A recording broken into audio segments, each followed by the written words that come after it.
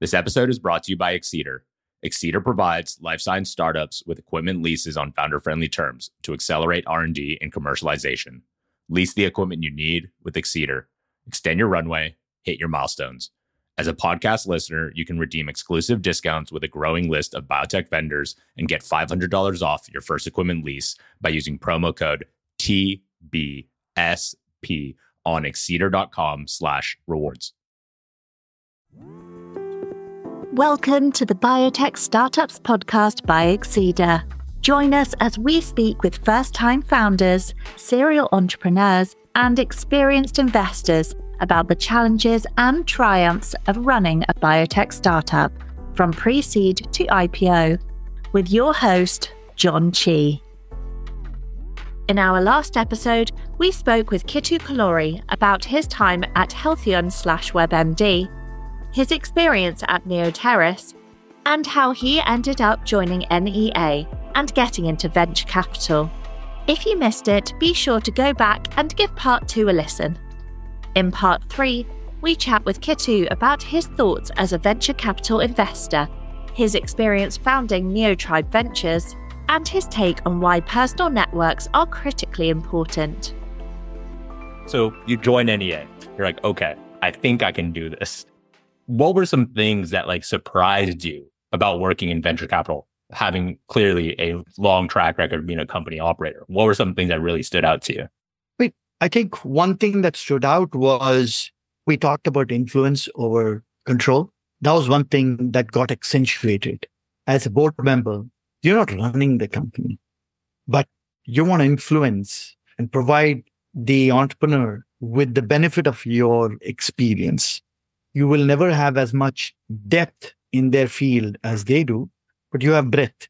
And so it may or may not be the right advice at the right time, but share it, let them decide whether they want to use it or not. So influence was a big part of who I became as a board member.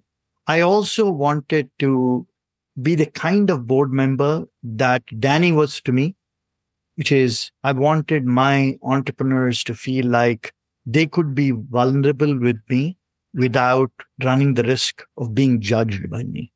And so that was another thing that was important to me in shaping me as a venture capitalist, as an investor, and as a partner to that entrepreneur. And in terms of what I got to do there, because of how large of a platform NEA was and is, I was able to foray into multiple new directions. I was part of the tech team, but I got us into insurtech. We were doing a lot of clean tech. I did quite a bit of clean tech and some fintech. I did early stage. I did growth. I did some seed. So I was able to discover myself as a venture capitalist, if you will. And along the way, venture capital is a business where failure is not only an option, it is a guarantee, right? Yeah. Some number of investments are not going to work. Yeah. If the loss ratio isn't sufficiently high, you're not taking enough risk. Some of the lessons that I learned along the way, one of the things that I liked to do was, make a series of cheap original mistakes. What I mean by that is, I'd like to invest in companies at an early stage, but writing a modest check and trying to see, what the next card looks like. And I believed in being a bit disciplined. Of course, in a compassionate way, in the sense that if I felt like our original thesis wasn't quite panning out, I would have a conversation with the entrepreneur and say, hey, let's find a home to this. And that's worked for me really well. And honestly, it's worked for the entrepreneurs that I've worked with so well too, because sometimes timing is everything, John. I mean, my simple rule of thumb is this, right? You raise money at a seed stage. What's called seed today, it used to be called Series A. Yeah. And the whole point is, I define product market fit as sitting on 2 legs: proof of value, proof of market. Your first job is to find proof of value. Are there use cases where customers literally ripping it out of my hands? If you don't achieve proof of value, you have not earned the right to raise a Series A. You've achieved proof of value. Now you raise a Series A. You've gotten some initial customer traction. And you got to go out and prove out market. What does that mean? Figuring out a replicable sales model So you can acquire customers in a cost-efficient way around the same use case or use cases that we talked about. If you don't achieve proof of market, you're not raising Series B in all likelihood. So every financing is an opportunity for the entrepreneurs and the boards and the investors to think about, okay, do I go long? Do I go short? And I've written about this. TechCrunch published this article. And so well in advance of that, it's important for the entrepreneurs and the early investors to have a really authentic conversation saying, okay, how do we evaluate ourselves? Do we have proof of value? Do we have proof of market? We don't. Let's see how we can package this and find a home for it. Because if you haven't hit proof of value, maybe there'll be somebody who'll say, hey, this technology could work inside of my product, or these people could work well. So that approach has served not only me well, it served most importantly the entrepreneurs well. And I can tell you, there are entrepreneurs today that have worked with me that have thanked me for saying, hey, thank you for that advice at that timely point, because we would have otherwise gone off and tried to raise Series B. And even if we had successfully raised it, we'd have probably taken it in the shorts. And I love hearing that because it's methodical. It's almost like I could see the engineering and operations research coming. It's the formulaic approach. Yeah. That's the engineer in me. Yeah. That sounds very like engineering mindset. It's a if then else statement. That's exactly it. And I love hearing that because I think exactly what you're saying, like as a board member, you want to be that a little bit of pushback sometimes to kind of like just kick the tires and say, hey, let's do an honest assessment of where things are at right now. And this will help inform That intellectual honesty is very important. Absolutely. And I think probably in 2020 and 2021, that might have gone away a little bit. And now is like coming back and it's like critically important. And while at NEA, I'm curious because there's a lot of listeners out here who want to whether start their own venture fund or join a firm like NEA. And going in, this is your first time doing venture capital. This is starting to get into like the differences between being a leader at a venture fund versus a leader at a company. How did you source opportunities? Is the sales motion in a VC firm the same as a sales motion in a company? No. At a VC firm, you're a partnership. So there's a responsibility on you as a partner to generate deal flow for the firm. It's actually closer to a consulting firm or a legal firm. So partners in those businesses also have a responsibility to bring in business to the front door. And so I had a personal responsibility to generate deal flow and quality deal flow for the firm.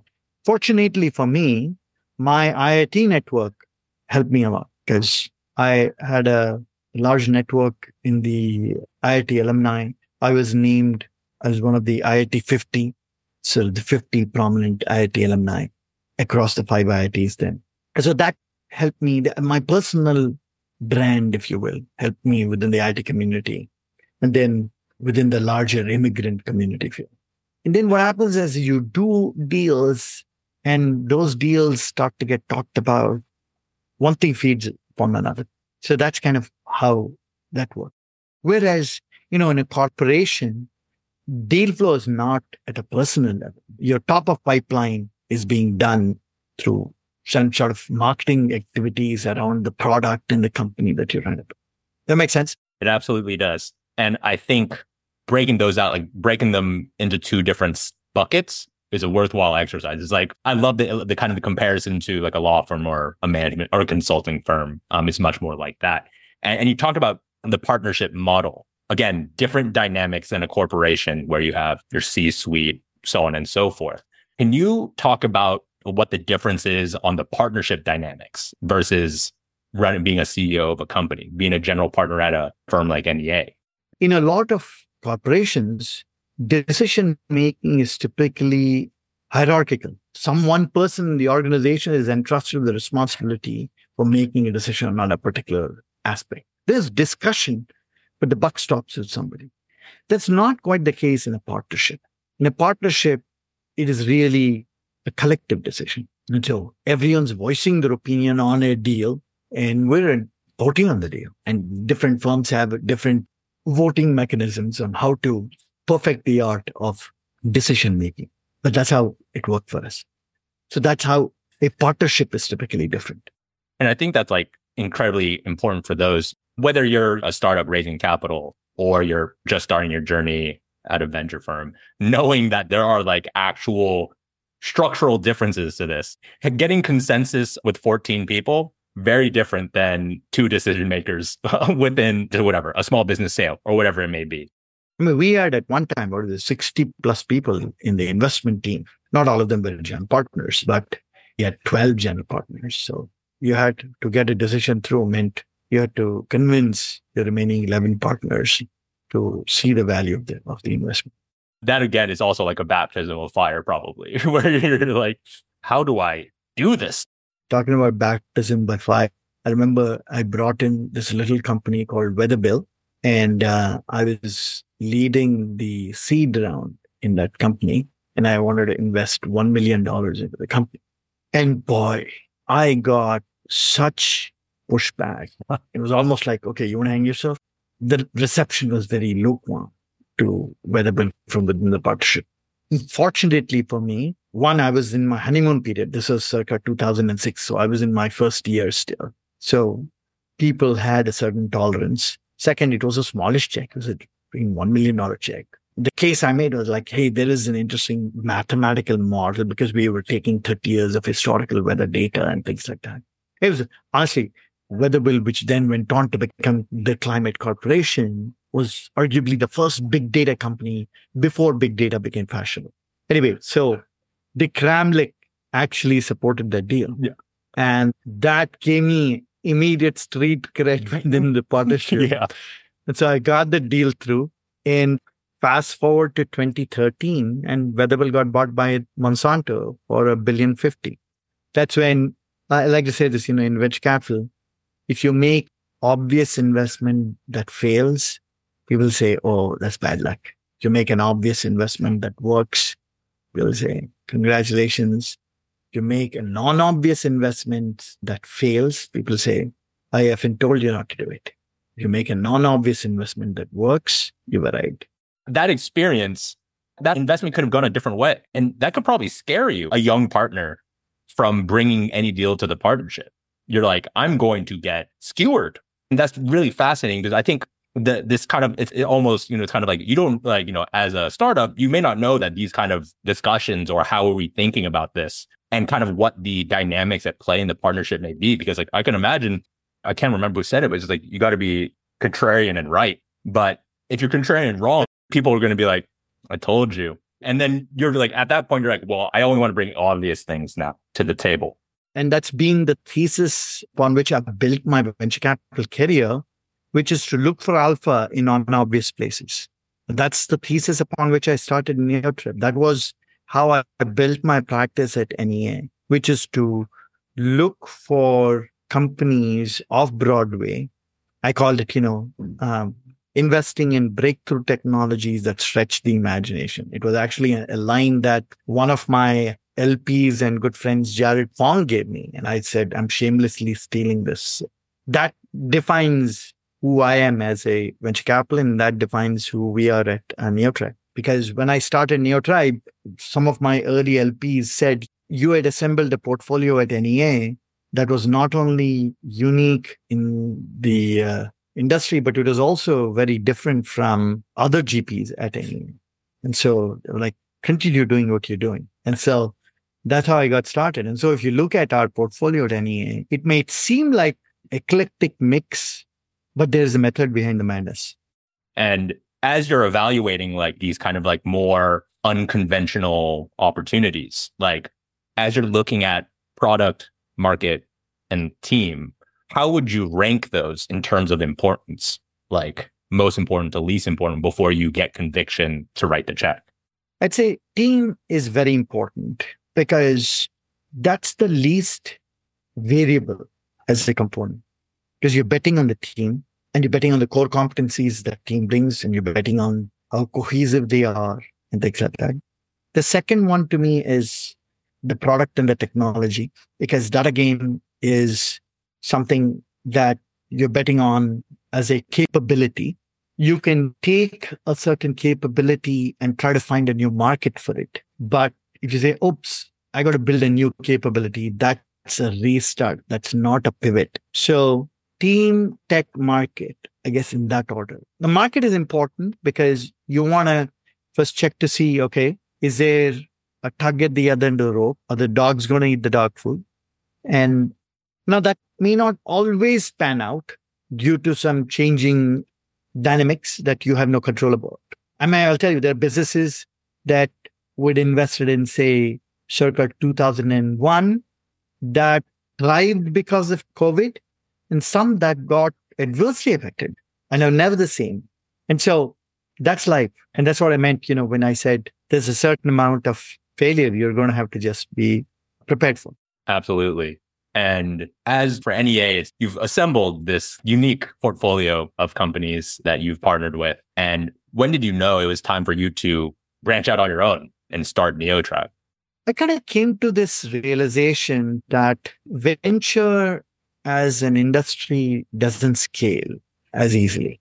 That is, I came to the realization that, you could take a $200 to $400 million fund and you can see a way to 3x, 4x, 5x. There have been instances of 10x's, 15x's on funds of that size.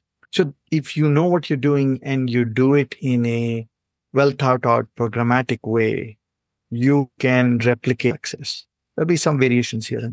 But if you take that and say, okay, I'm going to try to raise a $3 billion fund, that's a different game altogether. So getting to a 2x there becomes very hard. Starting off with, at Neotribe, we are a small team, small partnership.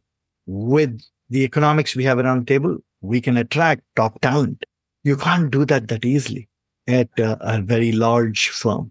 So those were some of the things that led me to think about. First of all, I tried to be a bit of an instrument of change and insight and suggested to my team that maybe we should try and raise smaller funds. But NEA had proven model. And so that's what led me to starting this. I define entrepreneurship as a passionate rage against the status quo. I'm appreciative of my time at NEA. I learned a lot. I wouldn't be where I am without that experience of 11 years there. But, you're always trying to do something a little better. And this is my small effort. As you mentioned earlier, you and your founding team setting the North Star, the values that you stand for. What is, with your founding team and Neotribe, what are the kind of pillars of value that you guys stand for, mission and focus? We talk about authenticity, talk about transparency, intellectual honesty, respect, affection. These are all the things that we care about. So we've actually put it up on our website, one, because that's what we believe in, but you also want to be held accountable to those by our key stakeholders, which is our entrepreneurs and our LPs. And as you kind of are living these values, and what does that mean? You mentioned the stakeholders being the entrepreneurs and the LPs. How does that manifest in terms of your interactions with a company? Let's start with the company. What is that interaction? What is a Neotribe interaction and involvement with a company who you decide to partner with? I like to say capital is the least expensive part of what we bring to the table. We're company builders at heart. Given our experiences, we empathize with the entrepreneur. The journey of a startup is not a straight line. It's a meandering journey. And I understand. I've been there, done that. I've been through the trials and tribulations of being an entrepreneur. And so I have empathy. I have patience for that. I can tell you a lot of VCs don't have that patience because they have never been that. And so I want to create a partnership with an entrepreneur such that that entrepreneur feels like, okay, I can give Kittu a call at any time if I'm not feeling good about something and I'm feeling vulnerable about something. Because God knows entrepreneurs go through a lot of difficult times, a lot of things not going right. Like, what do I do at a time like this? And so that is what I want to be. And that's what we all pride ourselves in is. But at the same time, that pact comes with a certain responsibility. We just to be able to tell the entrepreneur what they need to hear, not what they want to hear, in an authentic, non-judgmental way. You're not a cheerleader. Remember, we talked about trust earlier in the conversation.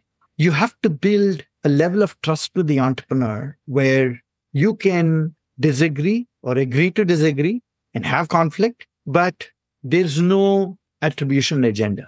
The entrepreneur is like, oh, you're doing this because of that, or we're not feeling the entrepreneur's got some hidden agenda. So it's all in the open and everyone knows that, okay, we're all working towards a common goal.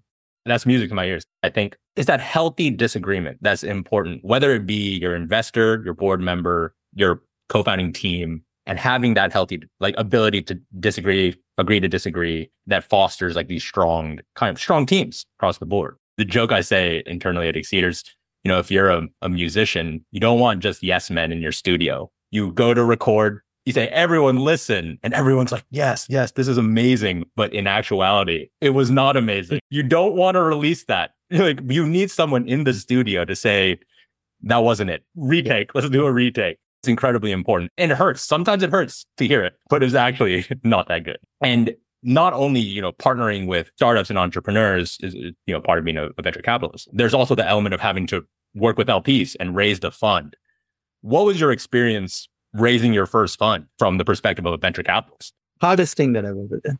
Because when I set out to do this, there were lots of objections that people raise. The world of startups is very different from the world of funds, in the sense that as a venture capitalist, I'm looking for an excuse to say yes. And my experience, and I could be very wrong, is when you walk into an LP office, they're looking for an excuse to say no. It's no unless proven otherwise. For me, when I'm talking to a startup, it is a yes unless you prove me otherwise. So that's kind of my mental approach. I'm looking for an excuse to say yes. So that was kind of what made it hard. And the other thing that makes it hard is, as a startup, all you need to do is convince one, maybe two investors to say yes. To raise a fund, you need to get 9, 10, 11, 12 people to say yes, because everyone's writing different check sizes. So that makes it a bit hard too. But the thing that was hard was, I had a track record coming out of NEA, but, there were questions around, okay, how much of this track record is because of you and your personal brand versus NEA's brand?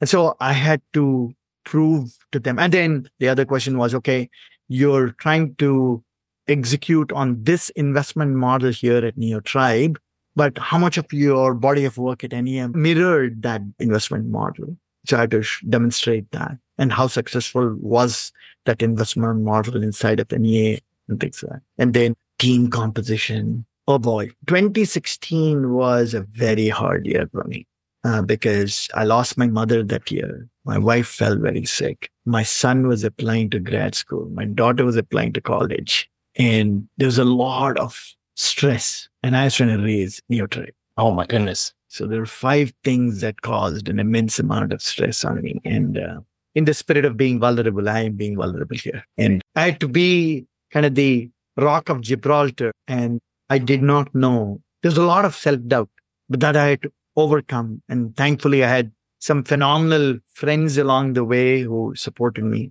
And there were several individual investors who were like, we're in for 25K, 50K, 100K, 250K, million. But finally, I was able to attract the institutional capital. And the thing that I was fortunate about was also, I had 3 companies of mine from my NEA portfolio that all got liquidity events and impressive liquidity events in a very short period of time. It literally managed a matter of 3 months and generated 1.2 billion in enterprise value and things like that. And that helped a lot because everyone's like, okay, we know you like to do these things that are a little off Broadway, but does it work?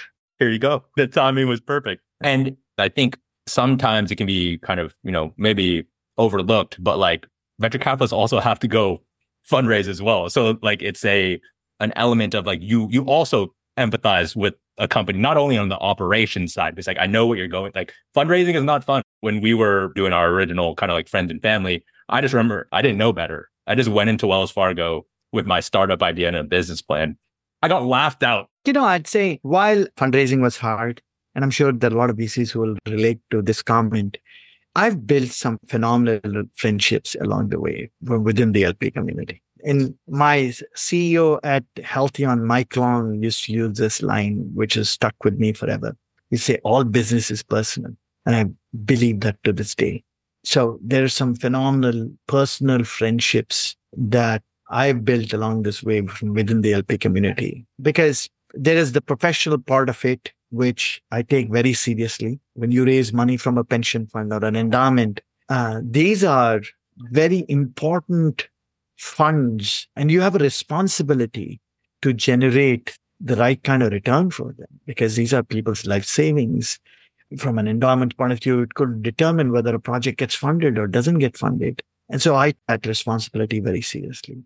But along the way, it is important to also cherish and enjoy what you're building and enjoy the partnership with which you're building this. And so I have some LPs that I can literally pick up a phone, call, say, hey, I'm thinking about this. What's your advice for me? And they've been awesome. I couldn't agree more. I think, especially with the business is personal, I 100% believe in that too. And also just like not losing sight of, you have your eyes on the prize, but just like having a gratefulness and appreciation for the process going along the way, and the relationships that you make too. And you're like spot on. Every time thinking about, for those who run funds, and the responsibility of making sure the pension is taken care of. And that could be your father, mother, brother, sister. That could be literally everything that they are banking on. And that is a great responsibility. How do you balance that responsibility with trying to take the right amount of risk? Because in venture capital, 40-50% loss ratio is the norm, right? And LPs are saying, hey, if you're not taking that kind of risk, you're not going to generate the return. They're right. They have all the data in the world to support that. And so how do you balance that is important. It seems really hard. It seems like it's kind of like threading the needle. And also probably fortitude, stomach fortitude, because like when something doesn't work out, you can kind of like feel like a gut punch. And there's this wonderful book that I'd highly recommend reading, John. It's called Thinking in Bets by this poker player, Annie Duke. And she talks about how success is a function of two things: the quality of your decisions and luck. You don't control luck, but you can control the quality of decisions with the data at hand. And honestly, in venture capital, at that very early stage, you either don't have a whole lot of data or the data is imperfect. But when you do have data, it behooves you to use the data. You can't just say, I'm going to cherry pick this data and this data, not use the other data because it doesn't suit my hypothesis. Yeah. You can't do that. But that's how you make quality decisions. And then once you make the quality decision, thereafter, you try to work hard to influence the outcome. But there's certain things that are not going to go your way because of factors outside of your control. And that's life. You're not going to win every hand in poker. In the hand in poker too, there are times to fold. Like you don't go all in every single time. Exactly. So this is what when I talk about going long, going short, this is what I mean, which is when do you stop chasing a sunk cost? I like to say this. Don't chase a sunk cost and give up on the opportunity cost of capital that could otherwise be applied to something else. That insight, at Acquisit, and we always have this kind of mindset too within the company. Where are we going to allocate company resources to this project? You kind of have to take this same thing. Because you as CEO or leader of a company, you're an investor. You don't know this, but you're an investor because you are allocating precious company resources to various initiatives. And so the CEO might be the person who's responsible for vision, mission, strategy, execution, all of that, but they're also a steward of investor capital and making financial decisions. So I've actually written about this, entrepreneurs putting on their venture shoes, the best VC shoes. So you have to make those. And how do you evaluate and measure the ROI on each initiative? These are all things that you have to think about. That completely resonates with me. And my co-founder is actually the one that really just drilled it home on this concept of capital allocation and thinking about long and hard. And it is quite painful when you see an experiment or a project doesn't pan out. And that sunk cost that you're talking about, it's just but maybe we keep going. But can I say something on that? So this is the difference between operators and VCs. And what I mean by that is, and this, in some ways, I think operators have an opportunity to learn from VCs, which is this. A venture capitalist is going to assemble a portfolio. And the reason they're going to assemble a portfolio is because they're going to say, hey, I know that some subset of these initiatives are not going to work, but the ones that are going to work, I'm going to put the wood behind that arrow and hopefully that'll more than make up for the ones that didn't work. The thing about venture is this, right? When something doesn't work, you're only down 1x that capital.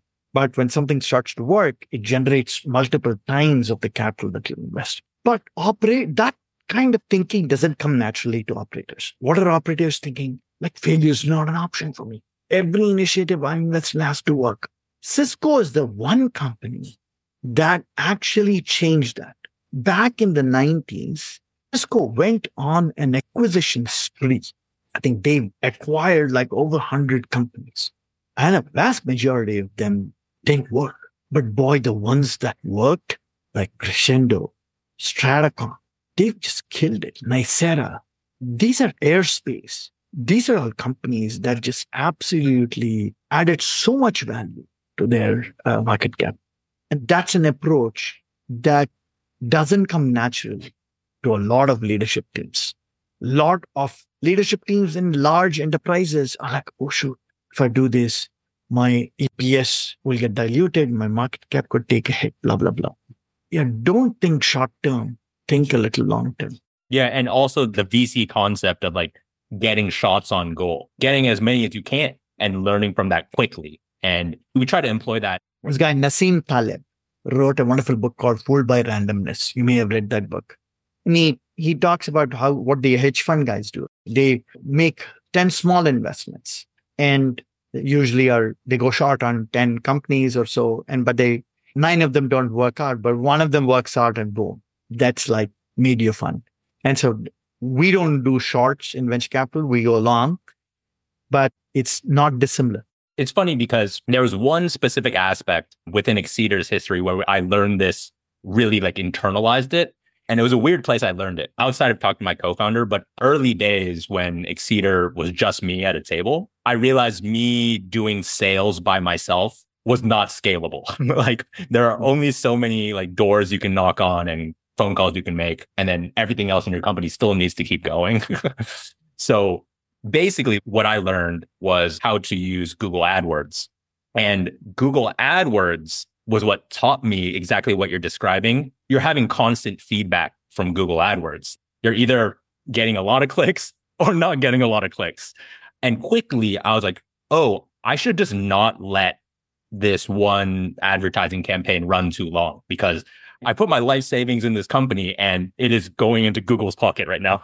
So we need to make a change or outright just turn it off. And that lesson has been seared into me in terms of as we think about sales initiatives, marketing initiatives, it's like, okay, like we've given this ample time to kind of run its course. I think we need to fold. I used to take it personally, but now it's kind of over time, you kind of get the thick skin. It's like, okay, we can move this resource elsewhere and maybe find somewhere else to reallocate. And I think, especially for deep tech and hard tech, these are hard problems that you dedicate a lot of time to, and you probably get very attached to it personally. What you're alluding to is what channels of customer acquisition are working. And so for any business, any entrepreneur starting out there, and they're going down the path of customer acquisition, you want to throw some irons in the fire and say, okay, should I do some marketing? Should I do some lead gen? Should I do Google ads? Should I do Facebook ads? Should I do Instagram ads? And, or should I actually hire a sales team? So depending on your business, there could be multiple tools, multiple arrows in your quiver. And it behooves you to try small, cheap experiments to see, okay, is it working? And if it's not working, kill it. If it starts to work, okay, let's put more behind where that came from. Yeah, that's spot on. And back then, there wasn't much literature on it. And now this is like very well, you can find how to, run these A/B tests very much on the internet and such. And I think also for folks that are in R&D focused, just thinking about getting shots on goal and as many as possible that way. So you're not just banking on one specific all-in eggs in one basket, but to kind of round things out, it sounds like I'm really excited for Neotribe and everything. And thank you for sharing your story thus far. Thank you, John, for having me. And I hope that this has been useful for you and for our audience. And I hope there are some tidbits of knowledge, wisdom, experience that your audience will find useful. I'm happy to chat further with anyone that wants to reach out. And before we head out, where can people find you online, and how can they get in touch? Either on LinkedIn or an email to kittu@neotribe.com would work also. kittu@neotribe.com. Perfect. Kittu, thanks again. You've been really generous. I hope we get to do this again. I really enjoyed it, John. Thank you. That's all for this episode of the Biotech Startups podcast. We hope you enjoyed our 3-part series with Kittu Kolluri. Be sure to tune into our next series where we chat with Stephanie Sirota, Partner and Chief Business Officer at RTW Investments, a full life cycle life sciences investment firm dedicated to solving the most challenging, unmet patient needs. Stephanie is a seasoned expert and leader in business development, strategic partnerships, communications, and investor relations. Prior to joining RTW, she was a director at Valhalla Capital Advisors and worked in the New York and London offices of Lehman Brothers, where she advised on various merger and acquisitions, IPOs, and capital market financing transactions for the firm's global corporate clients. Her deep insights into investment banking, strategic partnerships, and business development offer founders many lessons to learn from. The Biotech Startups podcast is produced by Acquisit. Don't want to miss an episode? Search for the Biotech Startups podcast wherever you get your podcasts and click subscribe. Acquisit provides research labs with equipment leases on founder-friendly terms to support paths to exceptional outcomes. To learn more, visit our website, www.exedr.com. On behalf of the team here at Acquisit, thanks for listening. The Biotech Startups podcast provides general insights into the life science sector through the experiences of its guests. The use of information on this podcast or materials linked from the podcast is at the user's own risk. The views expressed by the participants are their own and are not the views of Acquisit or sponsors. No reference to any product, service, or company in the podcast is an endorsement by Acquisit or its guests.